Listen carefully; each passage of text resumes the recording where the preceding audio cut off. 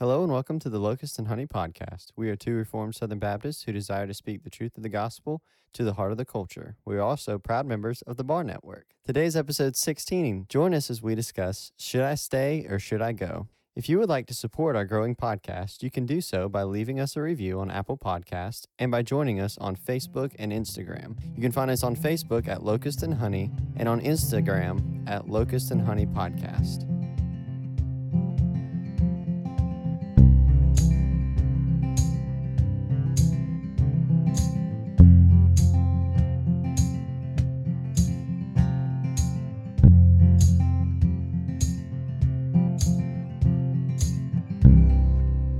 That they may have my joy fulfilled in themselves. I have given them your word, and the world has hated them because they are not of the world, just as I am not of the world.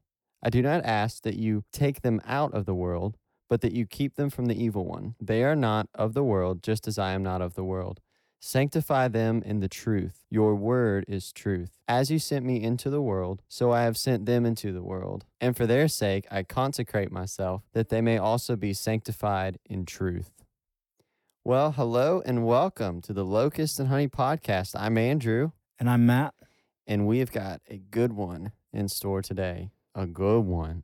That's true. I'm excited about it. Yeah. So this episode is titled, Should I Stay or Should I Go? What does that mean? Well, we are asking the question because there are a lot of people who wonder whether or not they should stay at the church they're at, whether or not they should stay in the convention that they're in, right? We are in the Southern Baptist Convention. And we are also in Georgia, so we're part of the Georgia Baptist Convention. And there's a lot of people talking either way. Some people want to stay, some people want to go. So we're kind of assessing that situation. Well, and I would also say that ultimately today's episode is going to be on the sufficiency of Scripture. So we're going to look at that, what it is, and how it ties into all of these questions. But before we do that, Andrew, what you into, bro? So if anyone has been following along on my journey reading through Scripture, I'm in the book of Isaiah. And Isaiah it's just got all sorts of New Testament prophecy in it, of course. Reading through the New Testament and then going back and reading through Isaiah, you can pick out the stuff, I feel like, a lot easier, and you can realize, oh, wow, that means this or that means that. And I mean, I'm in Isaiah 36 right now. I mean, every chapter, there's something, almost every chapter, there's something that is pointing to Christ or any aspect of his life, or pointing to, not necessarily pointing to, but you see similarities in the types of language that's used in the book of Revelation, in the book of Isaiah. And so it's been really cool reading through that. And really throughout the whole Old Testament that I've been, reading so far, I've been able to pick out these things because there's obviously a lot of it that you realize, wow,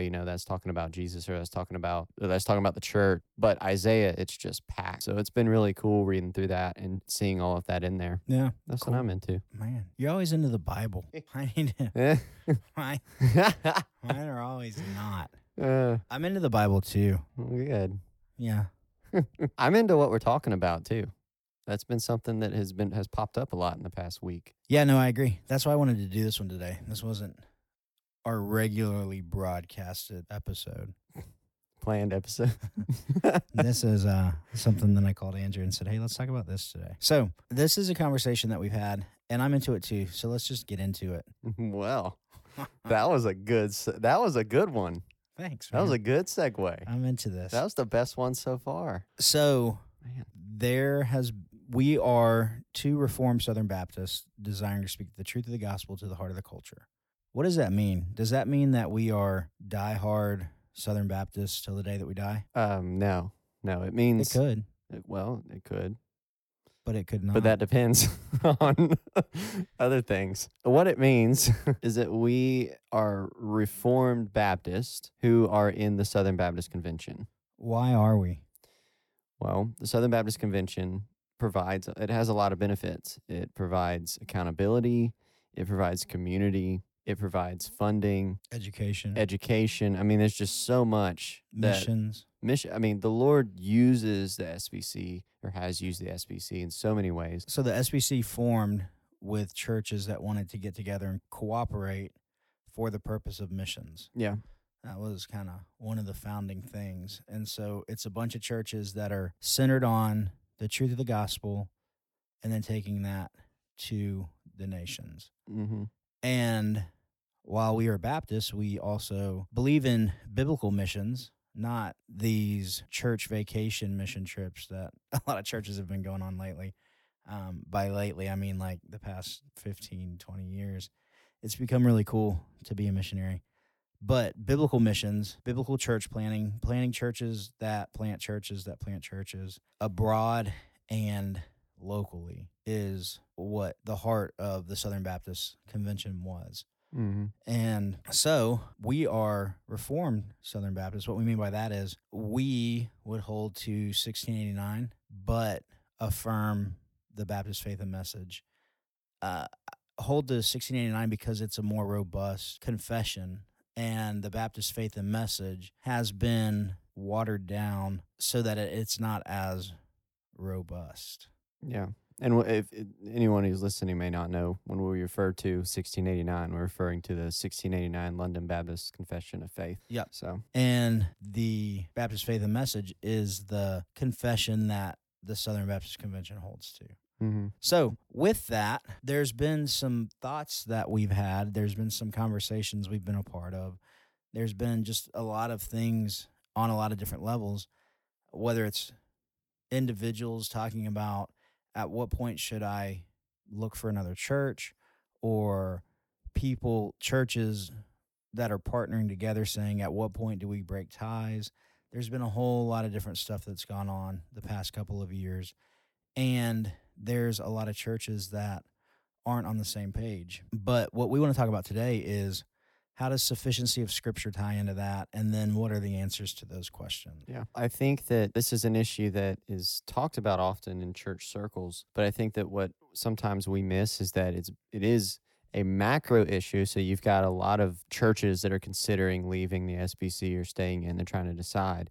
It's also a micro level issue where you've got a lot of people within these churches who are trying to consider for themselves and their families whether or not to stay in the churches that they're in. It's just a lot kind of going on at the moment. But ultimately, we have discussed, and we've talked about it a lot over the past week, well, more than the past week, but the sufficiency of Scripture, meaning the Scripture being able to apply to every aspect of life and understanding that it does apply to every aspect of life, and therefore holding up everything that we do and everything that we think and all of our worldviews and the crevices of our worldviews to Scripture and seeing if it stacks up to Scripture being the bar for that. That issue is ultimately the heart of the disconnect that's going on right now, I think. That's kind of how it ties in. That's why I think it's so important. Well, it's important for a lot of other reasons, but in this particular issue, it's just a really big thing. Okay. So looking at church history, you got the Reformers, and they were crying for the sufficiency of Scripture. But then you got Rome, which was a direct confrontation to the sufficiency of Scripture, because what Rome said was, yes, Scripture is powerful to save us, but we also need the Pope.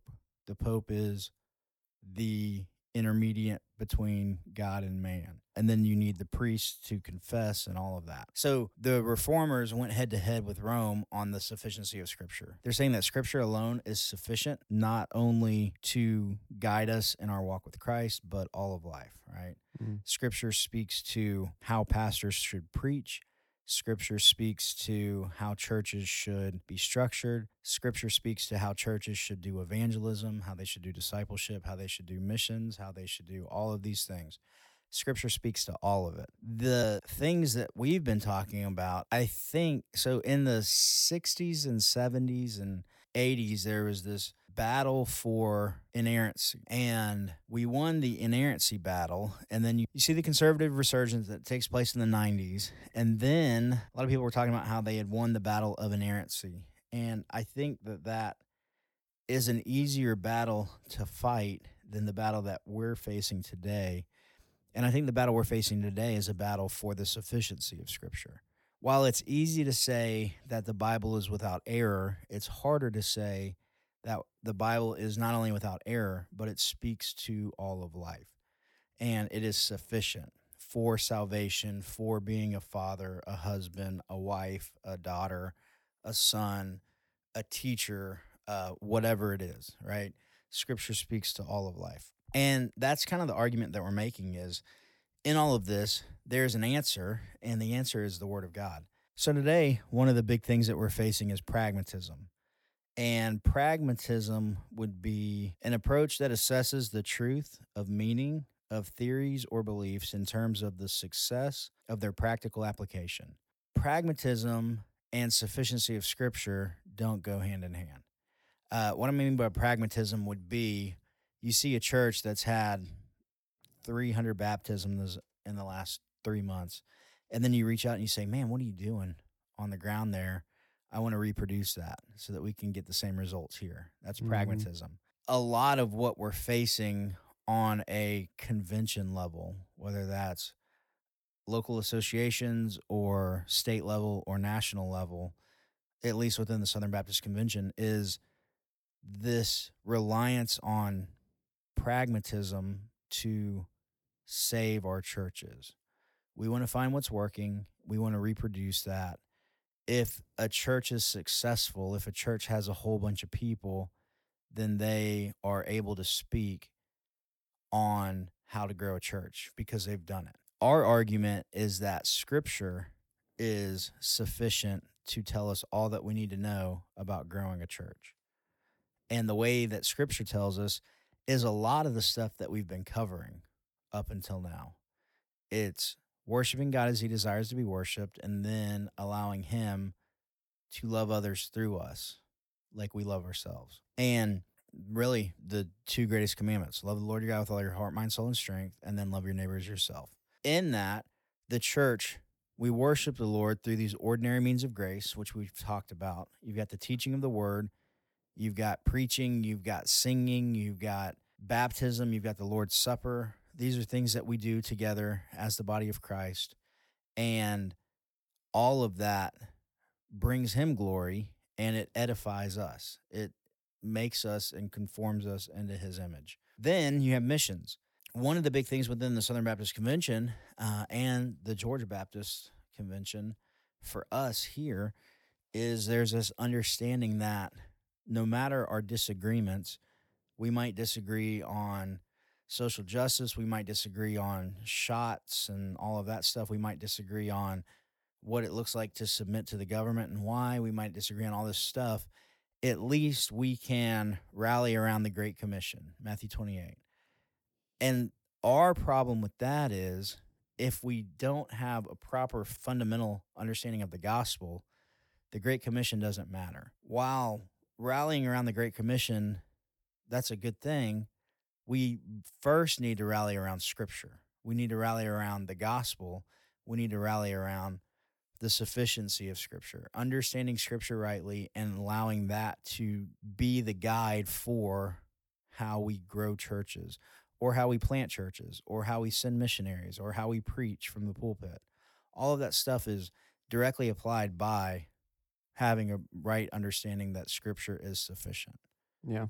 Those are some of the things that we've kind of been thinking through. What advice would you give somebody? Let's say you got somebody that they've been at their church, they've been there for 10 years, and the past 2 years, their church has been shut down a lot of the time because of mandates. Maybe they don't like certain social justice stances, that kind of stuff. What should, maybe they've been going to a church and they don't like the style of music. When should somebody say, okay, this church isn't for me? Because we've talked about Burger King worship versus biblical worship. And so we don't want to just jump from church to church, Right. right? The church is a family. It's the body of Christ. It's a local gathering of believers. So I've been at my church for 10 years. How do I know if I continue to stay and be used of the Lord in my church or it's time for me to go somewhere else? I would say that the test there is whether or not your church is willing to submit to the Scripture. What do you mean by willing to submit to the Scripture? So, So like my issue isn't the preaching mhm, at the church I'm at in this scenario. My issue is that the pastor does a good job preaching, but then when we do the music, there's a fog machine and the lights are dark and it's this concert and it's just loud for me. I'm not used to that style, and so I don't really fit in that part of the service. Would it be okay for me to leave that church and go somewhere else? Well, I would say that it would be okay to have a conversation with the pastor or whoever's in charge, the worship leader, the elders, and discuss your concerns and present scripture of this is the way the Lord desires to be worshiped. I'm not one to just say simply that dim lights in a fog machine means that everybody at the church is a heretic. Do they help But the worship experience? what's that? Do they help the worship experience? I mean, uh, not biblically, no, they don't. I mean, they're irrelevant. Oh. But Are they irrelevant or are I they extra biblical? wow, extra biblical and irrelevant would be the same thing, wouldn't it? I mean, you mean adding to scripture Yeah. as to like what could? Well, because your answer Mhm. to when to leave a church is go back to scripture, Right. right? Yeah. Oh, I see what you're saying. My issue is They could be a distraction to people. okay. Right. All So like a fog machine, whatever, strobe lights, they could definitely be a distraction to people. And that's what I'm saying. At that point in time, you could go and you could say, hey, to the worship leader, to the elders, to the pastor, or whatever, and say, hey, this is a distraction for me, kind of in the same way that, and we just went through this in our Wednesday night class, when Jesus cleanses the temple, right? So part of that was that the merchants were set up in the court of the Gentiles, and they were distractions to the court of the Gentiles who were trying to worship the Lord, right? He drives them out with whips, flips their tables, and there's much more to that. But I mean, distractions are really something to be taken seriously. So let's say I talk to my pastor and I let him know my concern, and he says, you know what? I'm sorry that you feel that way, but we've looked at the research, and this style drives a bunch of young people to come to church, Mm. and then they get to hear the gospel. So I'm not going to listen. Well, at that point, I would go back and I think that what people have got to start doing, and we'll get into this, but you've got to argue with scripture. You can't argue with ideas. You can't go back to him and say, well, your research is wrong. You've got to go back and you've got to say, this is what scripture has to say about the way that the Lord desires to be worshiped. And research is irrelevant because in the Ten Commandments it says, you shall have no other gods before me. Well, if research is what we're putting into this equation, then we're worshiping something other than the God of the Bible. We are at that point worshiping ourselves, really, because we're trying to draw the people in to see us, Okay. Um, Well, but he said he's trying to draw the people in to hear the gospel. well, I'd And say, so he's using the music the way that it is to get a bigger audience. yeah, That's what all the other big churches are doing. yeah. And it's working. They got thousands. Well, I would still say that this is what the So, scripture says. Are you saying that they're wrong? I'm saying that if what they're saying is that what they're truly saying is that the fog machines, that the dim lights and all that stuff and the lights up top and all this is merely for the purpose of drawing people in, and then it cannot be removed because it is equal with scripture as far as how we are to worship the Lord. At that point, I would say you're worshiping another God, because you're taking other areas that you're drawing from culture, from research, from all this stuff, and you are equating it with scripture that was decreed by the God of the Bible, right? Yahweh. And so I would say at that point, that needs to be torn down, and we need to submit to what the scripture actually says, you know? Okay. So let me ask you this then. If I'm using that as my reasoning, like it's going to draw a bigger crowd, I'm going to have more people that go to my church. Can we use that to show that it's successful? Well, you can, it depends on your definition of success. I mean, if you're talking about success in drawing a bunch of people, then of course. But if you're talking about what the Great commandment teaches us to do, which is not only to baptize in the name of the Father, Son, and the Holy Spirit, but also to teach them to obey all that I have commanded. Um, Not necessarily, because you can have a church that's filled with a ton of people, and then you could go and baptize a ton of people, but So what maybe you're not all of saying them are is a ton of people gathered together for a specific reason doesn't make a healthy church. right. It's like the Super Bowl wasn't a healthy church. Well, yeah, that's right. Okay. One thing that Vodi Bakum said, and I Mm. really like it, it stuck with me. He said, if we get everybody up here and then we say, we're going to judge who is the best father by the amount of kids that they have, that's not a good representation Mm. of how they are as a father, right? Just because you've got 12 kids doesn't make you a better dad than somebody who's got 1 or 2 kids, Yeah. right? You judge the ability of the father based on the children, if they're well behaved, if they're, you know what I mean? Mm. So good kids show that they come from good parents, you know? Right. And so the church is the same way. Our goal is not to have the most people there. Our goal is to have people there that look like and sound like and think like Christ. As a pastor, I'm not trying to have 5,000 people just to have 5,000 people. If the Lord, as a pastor, has given me 20 people and they look more like him than 500 people that are just gathering at a church for whatever reason it might be other than the gospel, then the healthier church is the 20, Mhm. because that's the church that looks more like Christ, Yeah. you know? And so I think what we're saying here is if you're working through this, then the answer needs to be the sufficiency of Scripture. You need to go back to Scripture. And why are you wanting to leave or stay, or what issues are you having? And if the issues that you're having are biblical issues, where you can go to a passage and say, hey, Pastor so-and-so, here's my issue with what I've been seeing going on. This is what Scripture says. This is where we've gotten that wrong. Is that something we can look at? If the pastor's willing to look at that and move to make the church look more like Scripture, then that's a church worth staying at, because Mhm. they're seeking after the Lord. One thing that we have to understand too is that churches, individual gathered believers, are cruise ships. They're not speedboats, you know? Yeah.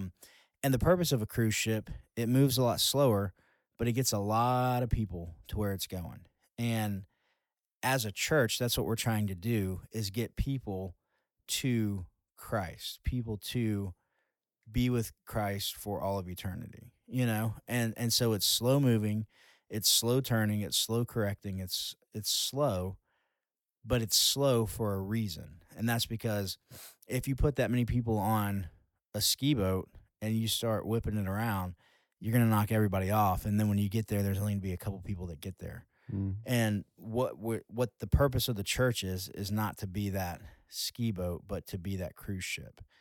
And if you're at a church and you have issues, find scripturally why it's an issue. And it might be your heart that's the issue, and you need to work on that and allow Scripture to speak to you in your heart. But if there is an actual biblical issue that's going on, then you need to bring it up to the leadership of that church and allow them to work on correcting that issue. If then the pastor says, you know what, you're technically right, the Bible does say that, but we found this to be more helpful in growing our numbers, or whatever the other issue may be, you know, at that point, I think it's time for you to go, because then you're no longer dealing with somebody who's submitting to the sufficiency of Scripture, but they're looking to pragmatism to help grow their church. Yeah. And the Bible said, abide in me and I abide in you, for apart from me, you can do nothing.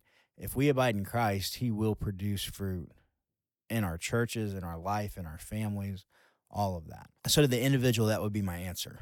What about state level? How does this apply for us within our state convention? Wow. This has been an ongoing issue too. Yeah.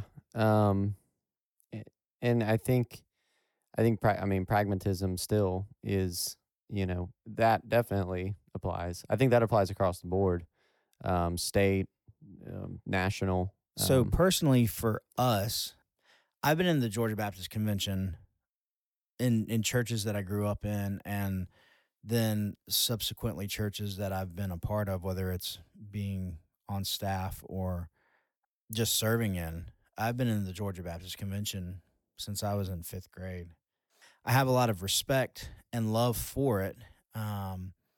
There's a lot of people that I know in the Georgia Baptist Convention, and so I'm not trying to slam them as people, mhm. but we do have issues with the way that things are being handled. So, specifically, what I mean is a couple of years ago, they started saying, okay, we have an issue. We have a lot of churches that are losing members and we're not seeing the same amount of people come to faith in Christ. We're not seeing as many baptisms. We're not seeing as much giving. We're not seeing all these things, but we are seeing a lot more people leave the church. And so there's an issue, and we need to fix the issue. So there's been this issue, and the solution that's been provided is evangelism. Yeah. We just need to go and teach better evangelism. My response to that was there's a deeper rooted issue. If we're just pushing to get more people into church, we're putting a Band-Aid over cancer. We're not cutting it out and removing it. And so I wrote a blog a couple years ago to the guy that was over evangelism for the Georgia Baptist Convention. And we were kind of talking about this. I addressed all of this stuff, and then he responded in a video, and I responded back again, and then he responded back again. So, Forgot about that. yeah. So, but basically, what was said was, we just need to get people inviting people to come to church. If we go give our people something on YouTube so they can learn real quick how to share the gospel, and then get them to go out and start sharing, and let's just get a bunch of people into church. My response was, what we need to do is basically teach the sufficiency of Scripture. We need to allow the truth of the gospel to transform hearts and lives, and then people can't help but tell the things that they've seen and heard from their time spent with Christ. You're going to evangelize what you care about. And if all we're doing is teaching people a method, that's not going to help anything. What we need to be doing is allowing the word to transform their life, and then them take that transformed life by the word and bring the power of the gospel to people's lives with that. It's not just evangelism, but it's also discipleship. Those are two sides of the same coin. You can't just evangelize and then those people that you evangelize are now evangelizing, and then there's this never-ending cycle of evangelism. You have to have discipleship be a part of that. You have to have being in God's word being a part of that. But all of that is driven by the word. It's all driven by understanding who God is and how we worship him, and then allowing that truth to push us to love our neighbor as ourselves. I love people and desire to see them come to faith in Christ, ultimately because Christ first loved me. He saved me, and now he's transforming my heart and mind to go and to share that with other people. And that's got to be the answer. So we can't grow our youth groups or our churches based on how some mega church grew its people. And then we just reproduce that and repackage that all over the place. It's not McDonald's where there's the blueprint for it. And then if you build your church by this blueprint, you're guaranteed to make this much a year. You Mhm. know, you're going to have this many people come. You're going to see this many salvations. Um, you know, you don't go, well, what's the latest and greatest on church planning, or what's the latest and greatest on building your youth group, or what's the latest and greatest method to get people saved or to see baptisms. You know, it's pastors being faithful to know the word, to preach the word, and to allow the word to take hearts of stone and make hearts of flesh. Mhm. And that takes time, and it takes trust, and it takes faith. But ultimately, it takes understanding that Scripture is sufficient for that. It's sufficient to save us. Scripture is sufficient to, once we're saved, keep us and disciple us and shape us and chip away all of the impurities and imperfections in our lives to make us look more like Christ on a daily basis. It is a lamp unto our feet. It is light unto our path. It is salt. It is the word of life, the river of living water, the bread of life. It is all of those things. And once we understand that and start acting like that, it's going to impact the maybe not initially the amount of people, but the depth of the people that are in our churches. Yeah. And ultimately, uh, we're not saying that it's bad to say train people on Right. how to evangelize or um like one of the things that Matt does in the youth group a lot is pretend to be someone who has a different worldview, and then the youth has to share the gospel with him.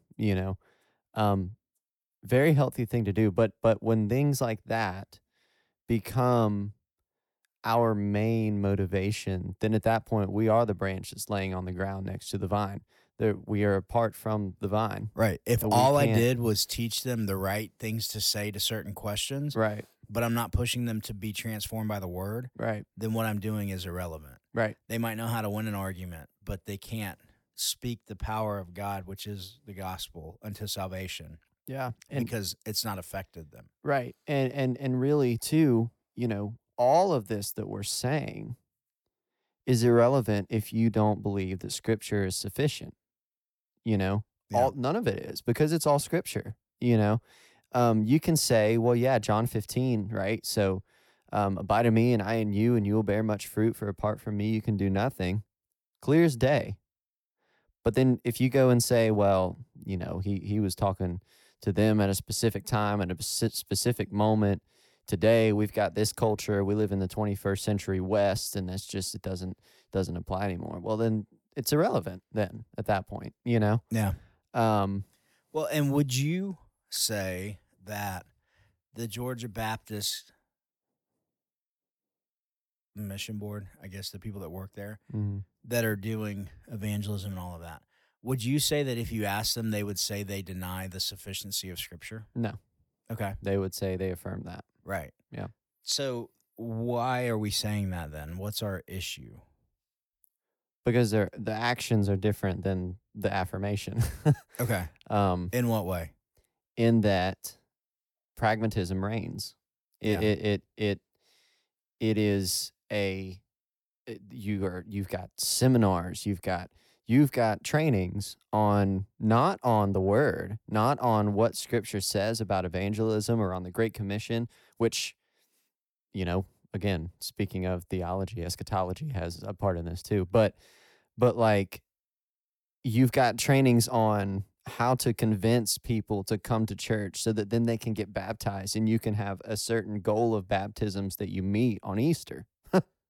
Yeah. And it's I think it all stems, and so we did that episode on revivalism. yeah, I think a lot of the pragmatism stems from revivalism. yeah, So revivalism isn't revivals, but it's that spirit of constant revivals and more so focusing on manipulating people's emotion. right, And if we can manipulate people's emotion and get them to walk an aisle and say a prayer, or get them to have a lot of religious fervor, then um, then we've succeeded. But yeah, that's not what the Christian walk is. Right. It's not this continual high on following Christ, or this continual desire, or this continual joy.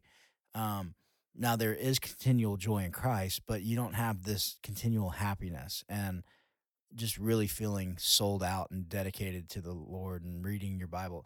Like, there's days that you go through dry spells, or there's weeks that you feel like Christ isn't there with you. You know what I Mhm. mean? You just feel alone. But that's all part of the Christian walk. And if we look at scripture from Genesis to Revelation, all believers have gone through those same things. Right. Being a Christian is not about a feeling, it's who we are in Christ. Right. It's where we stand with him, and if we've been covered by the blood of Christ or not. Mhm. And so you can have somebody like Job who feels like everybody's abandoned him, but he's not going to abandon God. He's going to continue to keep faith in God because he doesn't deserve the stuff that he's got anyway, you know? Right. And so when it comes to the the Georgia Baptist Convention, my biggest qualm with that is pragmatism needs to be done away with, and we need to not only affirm in word, but affirm in action the sufficiency of Scripture. We need to start seeing pastors have Bible studies with their church, have prayer time with their church when the church is on their knees and they're seeking after the Lord. We need to start preaching the full counsel of God's word, not topically, but verse by verse, so that God can speak through his word. We need to start doing missions, not to go to a cool place or to say, look what we've done or anything like that, but because we're desiring to see churches planted there and we're partnering with them, even though it might cost us more than what we get out of it, because we're seeing the gospel furthered. Mhm. We need to see churches that are raising up biblical men and women to go and plant other churches, Yeah. men being the planters, women helping the husband and being part of the church. But we need to see those kinds of things, and those kinds of things are going to happen in healthy churches. Right. They're not going to happen in pragmatic churches that have the best philosophy or the best. They read this new book on how to grow your youth group, and now we're going to go and see this really big youth group come into fruition. Or I read 9 Marks of a Healthy Church, and now I can go do it all. Like, we have to live it out. We can't Right. just affirm it. We have to live it out. Right.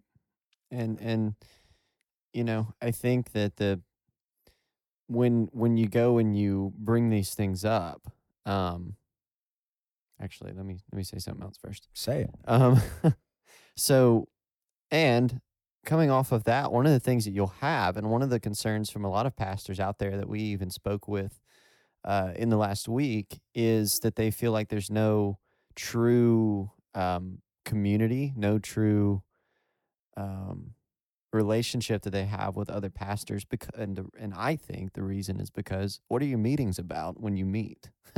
They're Yeah. about strategies of how to get people in. They're about, hey, how many baptisms do you have? So how many baptisms did you have?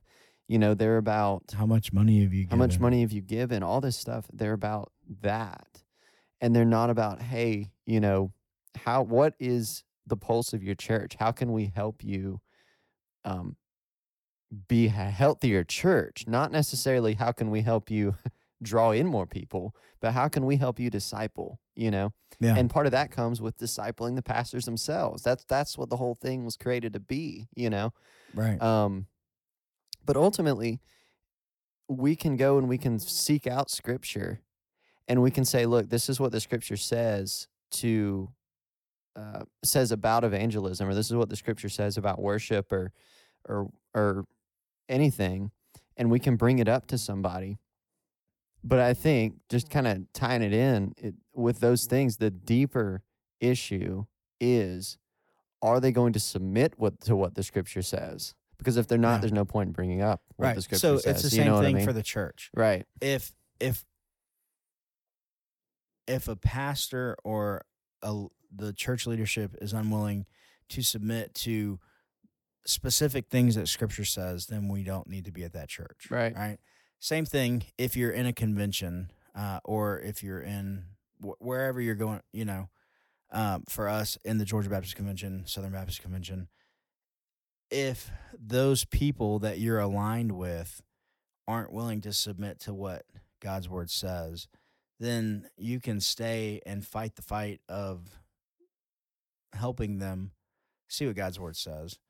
But at some point, you've got to cut ties, because ultimately, we're, as pastors, those of us that are in the ministry, we are there for the specific people that the Lord's given us in our flock. And if you're spending the majority of your time fighting against other pastors, that's not the best use of your time. Right.